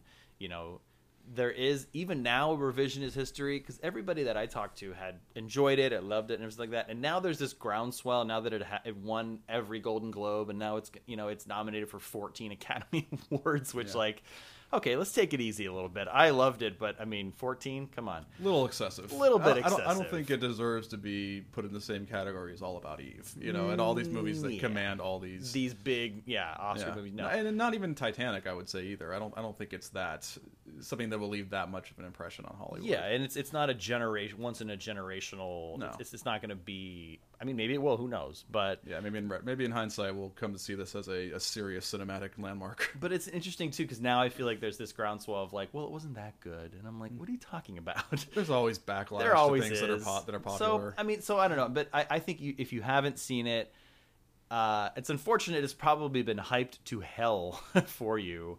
But if you try to go in with an open mind and enjoy the music and enjoy what it has to offer for you, I think it's a really enjoyable time at the movies. One last thing I'll say about it. Very interesting casting choices. I talked about Gosling and Emma Stone. This apparently was supposed to be Miles Teller? Yes, Miles Teller and Emma Watson. That was the original roles. too? Yes. That was, I guess, who he wanted, or maybe and I think maybe the studio made next he did. didn't get Gosling and Stone until pretty later in the process. So I think that would have been a very interesting and almost a very different movie because these aren't like major stars. No. But Emma Stone and Ryan Gosling are, and so it just would have been a very interesting, different type of film, I think. Yeah, I'm glad it's this way. Yeah, this may be the film I regret the most leaving off of my list this year. I didn't have it on my list, but that's not to say I did not enjoy it, because I did. I think I need to watch it again to really articulate how much I like it. Mm-hmm. I saw it in the theater. I saw it the way you're supposed to see it. If you are going to get anything out of this movie, it's going to be on a big screen. And I don't know. When it came down to it, there may just be 10 or, in my case, 11 movies I like this year more. I know I'm a cheating scoundrel. Can't believe I know it. I am. There's nothing sacred. Am I the only one am I the only one who gives a shit about the rules? Yeah, I really did enjoy this movie. It was kind of like a tonic for all of the just bitter antipathy I had for everything going on in current events. and it was just a really pure piece of escapism Yeah. that I probably will enjoy a lot more on another viewing, and maybe with great regret tell you at another point where this would have made my list. For now, I had to leave it off until I see it again, but I will definitely not argue with the purity and sanctity of La La Land. Please don't. I'll punch you in the fucking solar plexus. All right. Let me say, but I really don't like Gosling that much in this movie. Really? No, I think he's fine. Mm-hmm. I like him much more in a movie like The Nice Guys than this movie, because I just think Emma Stone runs circles around him. Huh. I think she's so infectious and so captivating when she's on screen and has just this jubilant enthusiasm that I think she just overshadows Gosling at almost every turn. I mean, there were a couple monologues where Gosling's talking about jazz and why he loves jazz, and the scenes are lit and choreographed in such a way where I think it helps Gosling out a lot to really elevate the performance. But I think Teller and Watson would have been much more interesting, because I think they're more on an even keel in terms of their abilities. And I don't know, like Gosling is kind of like I'm always kind of lukewarm on him now. I mean, I've really enjoyed him in plenty of films, but other times I just, I think he's getting by with everything from the neck up. So Not bad, though. Yeah, not bad though. You're right. Yeah. So anyway, that's all I say. Like it, but that. All right. Number 3. My number 3 is a sexy movie. This is The Handmaiden. Oh. From director Park Chan-wook. Again, just missed. Just missed for me, okay. yeah. This was on my fall anticipation list from our previous show that we did. Park Chan-wook's previous film, Stoker, I liked quite a bit. Did not make my list that year, but unfortunately did not do well in the American box office. Probably a certifiable box office bomb. Unfortunate, and actually pushed Park back to Korea to make this follow-up film set in the 1930s in Korea under Japanese colonial rule. This is just a gorgeous, lush, melt the walls, sexy Venus flytrap of a movie that it's certainly Interesting word use. Yeah, I'll let the listeners. I'll allow it. I'll let the listeners decide how strong that descriptive language is. It certainly wins my vote for production design and costuming this year. Absolutely gorgeous, moving art piece to watch, I feel. To get into the plot, I think, would be a disservice, because this movie is so reliant on the twists and turns of the plotting that it would be probably criminal to reveal anything that happens in it too explicitly. But it's taken from a 2002 novel, Fingersmith, by Sarah Waters. That shut up. Okay, sorry. That movie was set in 19th century London. This movie is transposed to Korea, as I said, by Park to make it a little more relevant to the market he was making the film in. But the narrative unfolds like this, the twisty, tricky stuff of fiction, right? It's a real page-turning storytelling event, and it kind of leaves your early assumptions about where it's going just bludgeoned and left for dead. Where you start this movie and where you end this movie are drastically different positions. Very different. In a nutshell, you could say it's about a woman who's hired as a handmaiden to a Japanese heiress, while also the handmaiden is also involved in a plot to extort and defraud her out of her inheritance. Past that, there are some seriously sexy scenes here, particularly girl-on-girl action, not unlike Mulholland Drive and Blue is the Warmest Color, but they're tantalizingly erotic, but also surprisingly humorous. I did not expect the humor that was going to come out of this film. It looked more of like a dark kind of thriller from the onset. Just looking at the poster, I never saw the trailer. I did not expect the humor to come through in this movie, but one particular moment in a fiery love scene between Suki, who's the handmaiden, and Lady Hideko, who's the heiress, comes to mind. Suki's the younger but more experienced kind of mink, and that enters this. yeah. You could say her intention are as sharp as scissors. She enters this moment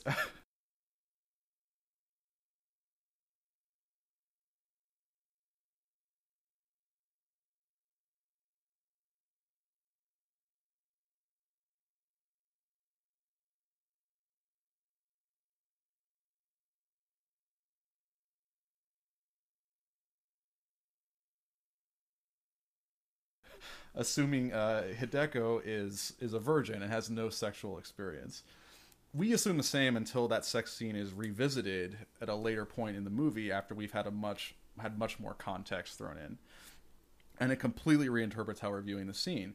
And so we know that Hideko is now not who she says she is, and actually has quite a bit of experience in these matters. And one of the funniest lines of the movie is, and as Hideko is really surprising Suki in this interaction, and Suki says something to the effect of, "Wow, you must be a natural," which I seriously laughed out loud. Like, one of the funniest things in a movie this year. Amazingly, this wasn't Korea's official submission to the Academy. Oh, really? It was not. Amazingly, it wasn't, even though it surely should have yeah. been. I think Park is not really well regarded by the Korean establishment, from what I've been reading, and they decided to. I don't even know the name of the movie, but they decided to put something forward this year that was much more Mainstream, nationalistic, kind of Okay. appealing to how Korea would choose to be identified on the global scene. But regardless, I think it's an absolutely pure cinematic event. It's uproarious, sexy, and has a labyrinthine plot that's just to die for. So The Handmaid's my number 3. I saw this movie by myself Good man. in a theater. Maybe not a good man. I don't No, know. well, there were extenuating circumstances behind that A lot of situation. guys with trench coats in the crowd. It's just there was one at least. And it was you. No, right? Yeah, it was, but it was definitely an interesting experience seeing it and watching it, and then also having to deal with like the potential judgment of the other people in the audience. Like, they maybe wouldn't care if it was any other movie that you were sitting there by yourself, but like a movie that is so just relies so heavily on these like graphic lesbian sex scenes, Yeah. you almost sort of be like, well, I hope they don't think I'm really just here because I really want to see this movie. Like, that's not why I'm.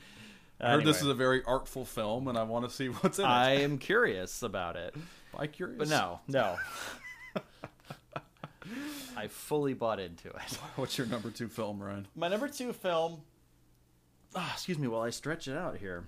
Oh, about to get into some gymnastics and No. rationalization. No, it's not. It's not like that. No. So we discussed a little bit like this off the air. My number 2 is Manchester by the Sea. Oh, okay. So I don't want to use, because I want to judge it on its own, Sure. but I can't. It's I totally get that. You know, it's a tough thing. I had a very life-changing thing happen in my life this year. My mother passed away last year, early in the year. So I look at it through that lens. And I understand that is not fair. No, but that's inescapable. It is, but it doesn't give you a chance to, because you are not a huge fan of this movie. Right. And I'm no judgment whatsoever. Totally.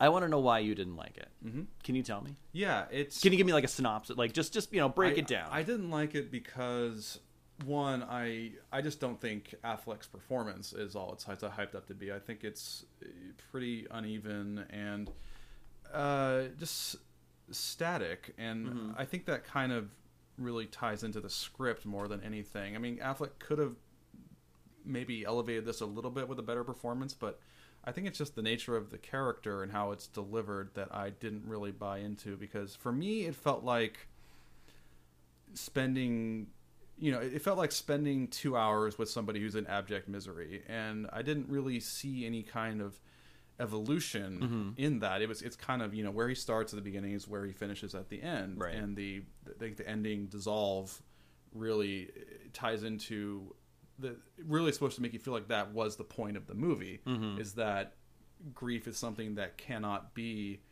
really, it's not something that you will move on from. Right. It's only something that changes in its very shape over the course of time. And if that's the angle you're taking into the movie, I totally agree that that's there. But for me, it just didn't make a movie experience that I really just got a lot from, if that makes any sense. It's not a movie that it's meant to be enjoyed. Like Absolutely. it's a very strange thing to say Yeah. when you're coming at it from an entertainment medium, pretty much. Yeah. But I felt like that character portrayed grief better than really any other movie I've seen. Okay. And I think it's because of that, and it's because of that in that basically it's all kind of bubbling under the surface with him. It comes out in spurts. He has this anger and this sadness that is sort of intertwined, and it comes out when he yells at the tenant, when he gets into a fight with his tenant in the beginning. Which was actually a really funny interaction. Yeah. And then it comes out when he gets into a random bar fight after these guys giving him the eye for 2 hours at a bar. He gets drunker and drunker and then just beats the shit out of these guys. Yeah. There is, I mean, sometimes it's all right to let yourself feel bad. And I think that is his state of mind in this movie, in that, like it does... Well, also what happens in the movie that gives him this grief is completely out of the range of anything any of us could ever experience. I mean, it rightly puts him in a funk. I mean, of course, and it's interesting that character gives him this particular job where he moves away from where this tragedy happens. He moves to Boston, and he becomes a handyman of all things, having to fix other people's lives without actually fixing anything in his own life. Right. But I felt like, there's a lot of bad things that happen in this movie. You keep sort of waiting for it to come back where it's like, oh, finally something good happens or this happens or things like that. But it never comes. And that's okay. And that's why I think that it mirrors the realism of these types of situations so well. Right. And it captures not only that area so beautifully, that area that it takes place in, but that it takes but every shot I feel like is so meticulous, and I feel like it's so painstaking in that in its detail that I mean, it captures that small town feel, and it captures what it feels like to be sad. And it's okay that you're sad, and if you're one thing when you're one, and it may take a long time to get to where you need to be.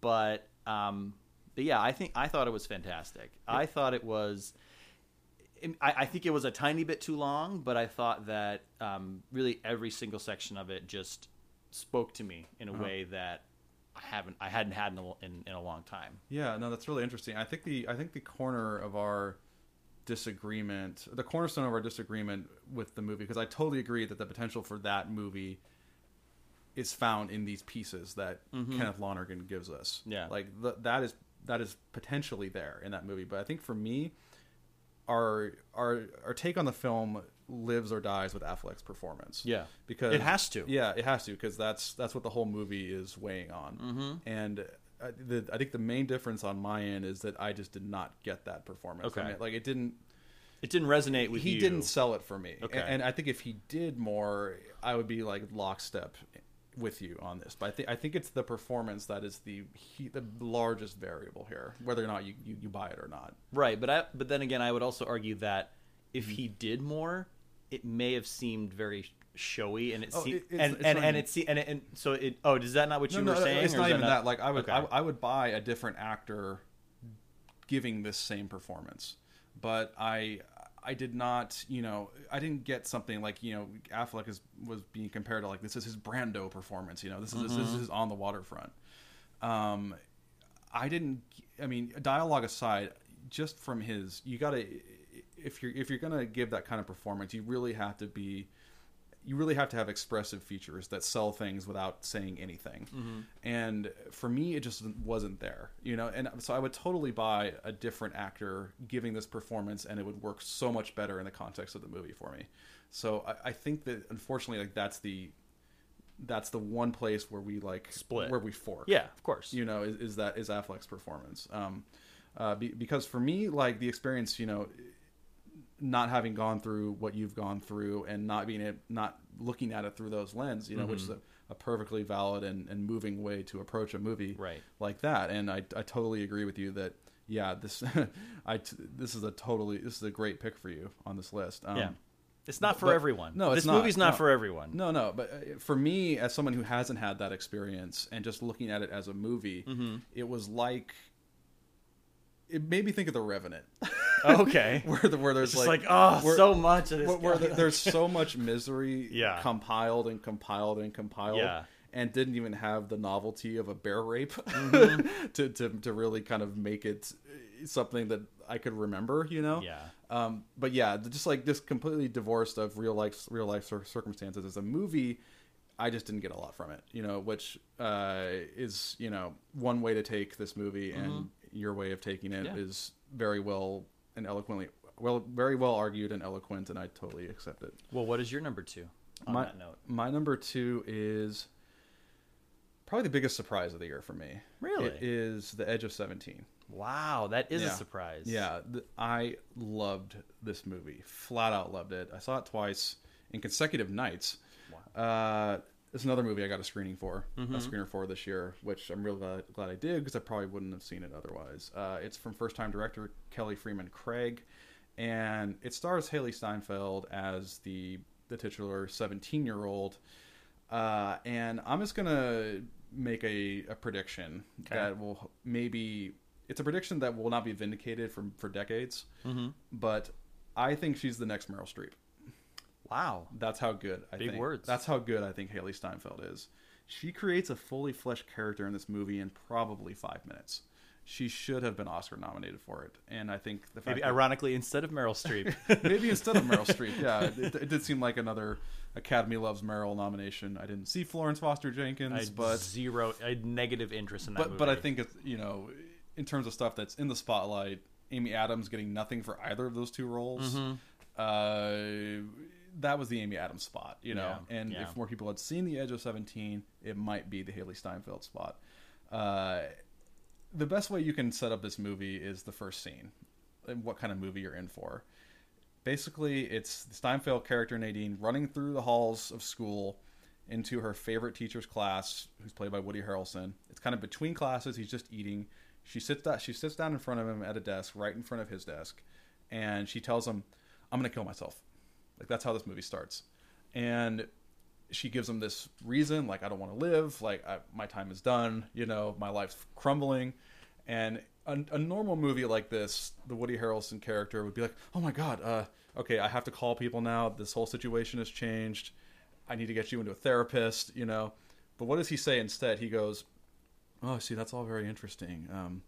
I just so happened before you came in to be crafting my own suicide note, and then he tells her, well, he wants to die because of things like this. Adult things like crushing debt, I'm sure. Yeah, And, he tells her one of the reasons he wants to die is because she's telling him she wants to die, basically, essentially. And that's the kind of humor that is riddled throughout this movie.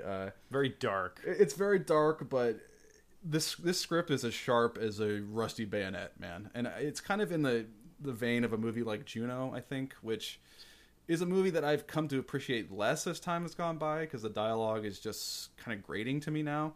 But this movie is Juno without that lingering obnoxiousness that I think Juno has. It really is so on point with how it depicts teenage life, and how even the most like banal minutia is like life and death histrionics for all of these young people. Like, you know, a boy won't call me, like, that is the end of the fucking world. Yeah. You know, and it acknowledges that these people are truly works in process and they haven't found their identity yet, and it just really captures that tween to late teen kind of year. It just, in the dialogue, in the performances, in the situations. I mean, it recognizes that a lot of these things these kids are talking about are the very definition of first world problems, you know, but to them, those emotions are still genuine, you know, even though they have no context, they have no respect for the world at large. What's happening to them is still authentic and genuine, even if you were to look at it in the future, you'd say that was ridiculous. That I felt that way. Yeah. And it's so on point with how it captures that. But it's true, though. It's so true that like the problems of I mean, the problems of a 17-year-old as a senior in high school don't amount to a hill of beans in anywhere. I mean, it's just like those are not problems. No. If you had those, you wish you had the problems you had when you were 17. Yeah. Now. Well, because when you had those problems when you're 17, those were the most dramatic events of your life at that point, moment. and you treat them as melodramatic as that sounds, even though from an existential viewpoint, it's patently absurd how you're reacting. The movie also stars Blake Jenner from Everybody Wants Some as her brother, and Kira Sedgwick as her mom. And I got to say, one of my supporting turns of the year comes from one of her Asian classmates named Hayden Zetso. He plays her friend and aspiring boyfriend, Erwin, who is just the most awkward picture of teenage life I've ever seen in a movie. That's consistently laugh out loud. Just there are scenes when he's talking to her on the phone and he's just stammering and stuttering and trying to be the cool guy but failing miserably. And Something that neither of us experienced. Of course because we not. were always the suavest, coolest guys. Of course, right? I've got 3 girls on tap tonight. Hey-o! No, it's like it's totally it's a star-making turn in my opinion. Like it has to be seen to be understood, but this kid is such a delightful portrait of awkwardness that has a really interesting arc in and of himself, and hopefully that will lead to bigger and better roles for him. There's just this persistent awkwardness that's irresistible, and it's slightly exaggerated maybe for comedic effect, but it's still just so fun to watch. This is probably going to be the most criminally underseen and underappreciated movie from 2016. Wow. For me, I just don't think anybody saw it. It kind of came out December-ish, didn't have a lot of buzz behind it, but it's a killer script and a killer movie. Well, good. I'm going to go out on a limb like with your Meryl Streep thing. I'm going to say that our number one movie is going to match again. God damn it! Why can't we just? Why can't you get out of my head? No, you Get out of get out of my goddamn head. You want to know McCarran. why I think that? Because we have talked about somebody in this movie twice. Without mentioning the We've movie. not mentioned the second movie. No, No. because it's the best movie of the year. Do you want to say it on the count of 3? I'll let you have it. All right. The number one movie for Clayton and I is obviously Arrival. Not the '96 Charlie Sheen movie. No, it's not. Yeah, the genius, intelligent, sophisticated science fiction film from Denis Villeneuve. Oh my gosh. I mean, talk about you want to talk about you mentioned it with Green Room, and you talked about it with one of your other films. It's just the white knuckler, knock you Eye in back the in your Sky. seat. Yeah, that's what. Yeah, but I mean, I probably held my breath for the last 10 minutes of this movie. I mean, you are just paralyzed It's gorgeous. by this film. Yeah. Gorgeously shot, fantastically acted, original science fiction. We got that this year, Yeah. and it was incredible. It's introspective. The way I've described it is, it's Independence Day meets Terrence Malick, right? There's a lot of tone poem kind of sequences in this movie that are all about emotion and how you process things in your life, and it's just a work of ravaging beauty, really. I mean, you just you leave and you just almost can't even process everything that has gone on. That ending. I mean, the ending is what makes the whole thing, and there isn't much more that can be said about it. But at its core, it's a film about togetherness and Unity, and it's so prophetic. Again, we've been talking about it the entire time. I was going to make that note. I had that note on my list. That it came out right after the election, at a time when America was at its most divided and fractured. And it's a movie about how we have to come together. Yeah, not only as a nation, but as to work as a species. As a species. I mean, it takes an alien encounter. It takes an external force for us to be able to work together. Right. That's not great. I mean, like it's great in what it comes to, and, Right. and the fact that it may or may not happen, but the fact that it takes an external event like this in this world to have that together. It's like, okay, that may happen. It takes our perspective out of solipsism and kind of an anthropomorphic viewpoint and forces us to reckon with something that's not of us, and what that would do to our species, I think, is really eloquently captured and realistically portrayed in this movie from the earliest scenes, but when they're just introducing the alien spacecraft. There's such a matter of factness and a reality based approach to how this would really play out. I love how it's introduced. She's Amy Adams plays a professor of linguistics, and her class is very sparsely Sparse. populated, Yeah, and for some reason. They're all focusing on something They're else, all on too. their phones. They're all on Yeah. their laptops. They're not paying attention to her, and phones are going off. And a kid just very, very directly but respectfully goes, "Can you turn the television on, please?" And immediately I'm like shivering What's in my happening? chair. Yeah, I'm just thinking about it I'm too. just, I'm just shivering in my chair, and you know, there's, as she leaves the class that day, there's like car accidents, and there's jets zipping through the sky, and it just all felt so plausible for how this would actually happen, which is such a crucial foundation for delivering on all the emotional fronts later in the film. I mean, that's where the meat of this movie is with... Did you think of Short Term 12 at all with how this movie begins and ends? No. Because this movie has a bookend.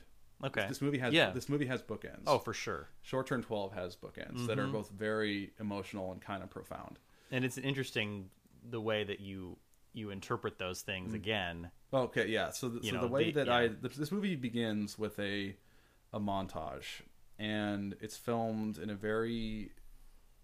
way that is very Dreamlike and memorable, but it's not something that really rocks you.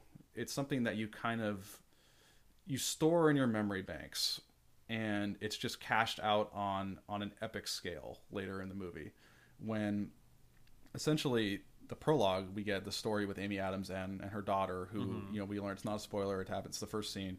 We learn that her daughter dies of cancer, and the way that's presented is almost like a time lapse, or not time lapse. It's like a montage, right? Yeah, it is. Oh yeah, and it's her going through the different points of being sick, and right. Yeah. And it's set to maybe the most enrapturing piece of string music I've ever heard, called "On the Nature of Daylight" by a composer named Max Richter. And this scene, you kind of log it, but you don't really know what to do with it. And we'll just say that this is revisited later in the movie, and for some reason, it just the meaning behind it has exploded 100-fold. You know, as you realize all the mechanics of the plot and how everything is unfolding, and how there's some connection between how the story is being told and the mental state of the protagonist. Yeah. And it just leaves you with so many profound, thought-provoking, evocative questions about like the nature of love and just the nature of time and how we process time. You know, and there's definitely some trickery going on with how we're seeing things in the movie, but it's not manipulative or exploitative. It's just so exquisitely wrought. Well, and I would add to that too. I mean, the feeling you get watching it, and the feeling of hope that you get, and the feeling of just, you know, and when that ending hits you, because there were all different points. I feel like when you realize what's happening, that's what you want out of a #1 movie of the year. Is you want that feeling in your gut, and you want that feeling in your heart. Like you were just broken down as a human being and rebuilt again. Yeah, and this film does it. We haven't even really talked about the visual effects on the spaceship or with the actual aliens themselves. I mean, that's where the story is. The spaceship design, I think, is refreshingly simple. Yeah, it almost reminded me of the vehicle from Cosmos, the show years ago, the Ship of the Imagination, where it's just kind of this very sleek, very sleek. What kind of shape is that? Like an oblong? Yeah, obelisk or something. Yeah, it's something like that? But I think it's the vertical nature of it and not the horizontal nature. Because you've seen so many of these ships that are really long, that are flat, but they're not tall. Right. And I think that's what makes it different. It's a very striking image. This thing landing almost like a giant comma, almost like an apostrophe or something, like coming into the different parts of the world. And how the physics of the space are played with once you actually get into the ship was also an interesting twist. And there was wonderful camera work done inside there, and very, very subtle but very effective visual effects. But I mean, really, it's the message of togetherness and the message of hope, and that theme is so prophetic at that particular, or was really needed at that particular moment, and continues to be needed. And there's just no movie like this. No, it I won't. mean- It probably won't win Best Picture because it is such a heavy sci-fi. I mean, it's hard sci-fi. Yeah. Or it's a straight sci-fi story. Right. But there really is no other movie like it this year, and I'm gonna see it again.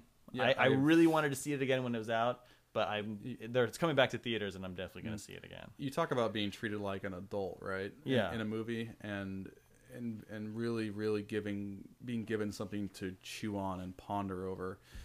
The only explosion in this film is committed by humans.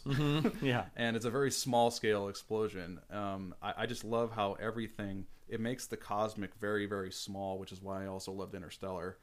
And Villeneuve, I looked it up, he wanted this movie to feel like, quote, this was happening on a bad Tuesday morning, like when you were a kid on the school bus on a rainy day, and you dream while looking out the window at the clouds, end quote. It really does have that. I feel like that's very articulates very well the feeling of this movie. It does have a definite gray, dreamlike feel to it, so I can see that. That's great. Speaking of him, by the way, is he like one of the 4 best directors He's now? A-list. This movie brought him into the A-list, in my opinion. I mean, Prisoners, Sicario, and this movie, and Enemy, and he was nominated for an Oscar for Incendies. yeah, and now Several he's going to years be ago. making Blade Runner 2049. Yeah. I mean, he's- and that's. I mean, I am extremely confident that he can handle that source material after seeing this movie. Totally, yeah.